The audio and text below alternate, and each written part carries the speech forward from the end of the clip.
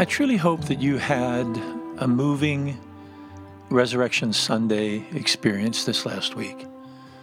Actually, I just got home from church, and several of the things that were said at church really stirred me, and that's part of the reason that I wanted to come and spend some time with you.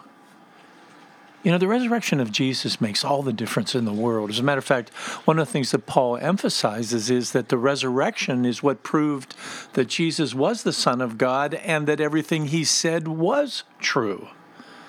Without the resurrection, Jesus certainly was wise, but it's the resurrection that proves that Jesus was the Son of God, and by his death, he did accomplish for us amazing freedoms that come through the cross of Jesus Christ. I hope we can celebrate that today. He lives. He is risen. He abides in our hearts. He reigns on high.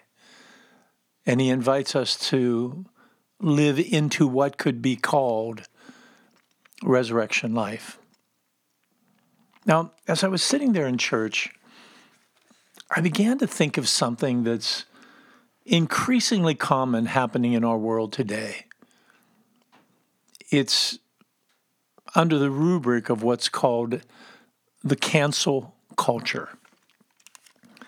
Now, cancel culture means that someone has made a mistake in something they have said.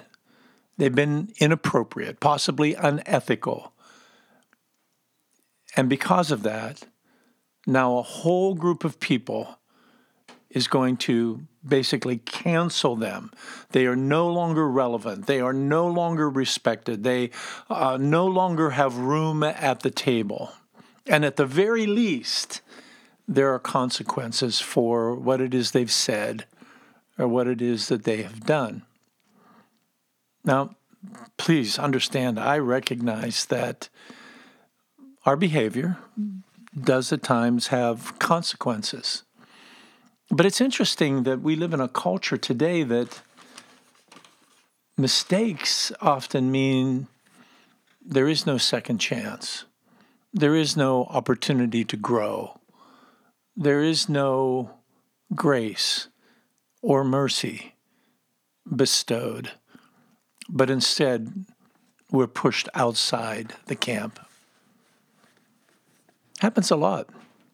Right now, it's amazing. There's even violence occurring between different groups of people over gender issues, and that I know individuals that are afraid to even voice their opinion because of the power of cancel culture. I think that there are people in power, politicians, who weigh what they say not based on necessarily their own personal convictions, but on what they think the reaction of people will be and how that then will impact them when it comes time to run for re-election.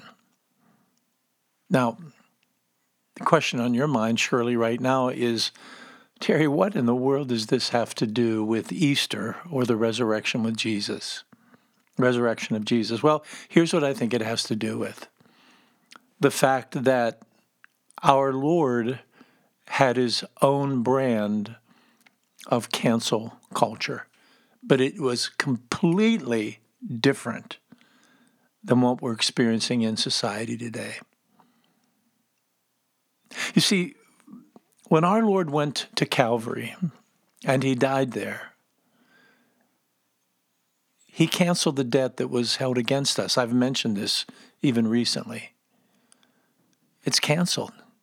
It's gone. It is no more. Jesus took care of it. And now he invites us to live in the freedom of that unbelievable act of mercy and that breathtaking outpouring of grace.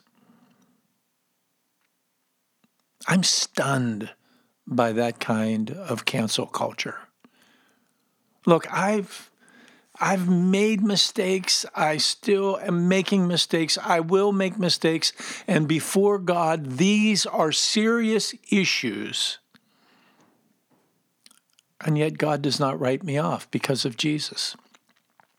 He does not push me outside of the camp. He does not take away my place at the table. He does not silence my voice. Instead, through Christ, He continues to embrace me as His child. And through the presence and power of the Holy Spirit, He wants to help me to grow, help me to change, help me to be a better person. So in that kind of cancel culture, we begin to experience the wonder of the generosity of God and what the sacrifice of Christ at Calvary means, which only takes Easter to a whole nother level, the fact that He rose from the dead to prove that what He did on the cross was complete, it was finished, and that we are forever and ever not only forgiven, but we are embraced by Him. Isn't that just an amazing upside-down kingdom? Now, the Apostle Paul in Romans, he wrote this statement, chapter 8, first verse. There is no condemnation for those who are in Christ Jesus. Because through Christ, the law of the Spirit, who gives life, has set you free from the law of sin and death. You see, in today's terms, what Paul would be saying is there was a time when you sin, you make a mistake, you are canceled eternally. Because that was what happened to people who in any way disobeyed the law. But then Paul says, because of Christ, because of the cross, proven by the resurrection of Jesus, celebrated this day as part of Easter Sunday, there is no condemnation. You see, Jesus took all that we've ever done that didn't measure up, and He carried it with Him to the cross. And there He not only shed His blood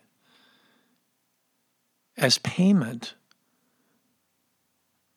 but He now has given us this place of sonship and daughtership. He's provided forgiveness for us. He enables us to have intimacy with the Father, and all of that is proven by the resurrection.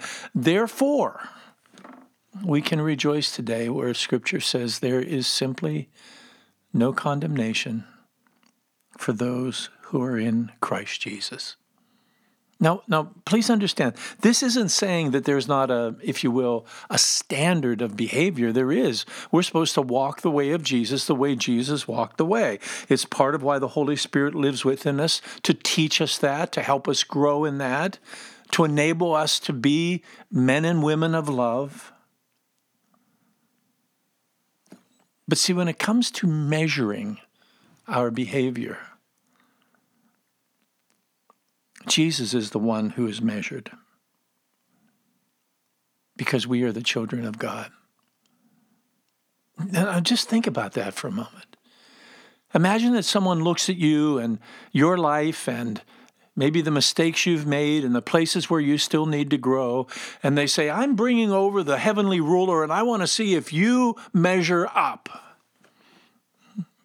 And what they soon find is, as they walk over to measure you, Jesus takes our place and He stands there.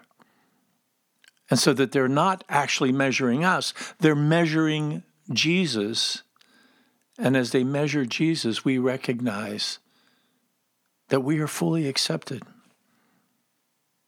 that we are righteous, that we are holy. That's astounding to me. I hope it's astounding to you. This upside down cancel culture where Jesus says, Terry, those mistakes you've made, they've been canceled. The sins you've committed, they've been canceled. But in those being canceled, I'm not canceled. But instead, I'm embraced, I'm accepted, and that's true for you. And just think of what's happening here in the United States. I don't know if it's happening globally, but here in the United States, this cancel culture is saying exactly the opposite. You make a mistake, it isn't your mistake that we're going to point out and disqualify. It's going to be you. We cancel you. Wow. Talk about two completely different kingdoms. The kingdom of God is a place of generosity, a place of great mercy, of acceptance, of embrace, of care. And that's why we as Christians come together on a day like this and we celebrate and we sing the songs, He lives, I know He lives, because His life has become for us the very way God measures our life. Look, people make mistakes. I make mistakes. You make mistakes. Mistakes do matter. And there are consequences in terms of seeking forgiveness and making things right. But according to the Lord, it doesn't cancel us or take away our seat at the table. It enables us to live in freedom. This is why Paul goes on in chapter 8 to talk about things like, let the Holy Spirit take over your thinking. Trust that the Holy Spirit is pulling for you. The Holy Spirit is praying for you. Know that there's nothing that's going to separate you from the love of God. Recognize, as it says in Romans 8, that God has given you a spirit.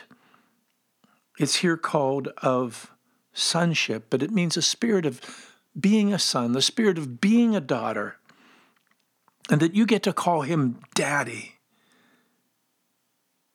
because you are His children. And because we are His children, we are His heirs. Now, I want to say this again. We have made mistakes. We have sinned. But the resurrection proves that through the cross, we are not canceled. Our sin is. But we are not. And God has given us this incredible promise that we are His children and we get to call Him Daddy. Oh, how we live in such a judgmental time without mercy and grace, but not when it comes to the kingdom of God. In the kingdom of God, there is a glorious canceling that takes place at the cross, proven to be accepted by God because of the resurrection, and all of that is for us. My friends, you have an eternal place at the table. You are a child of God. Abiding in you is a spirit of sonship, a spirit of being a daughter. And all of that has come to you through the mercy of Jesus. I hope you celebrate that with me today. And may God bless you.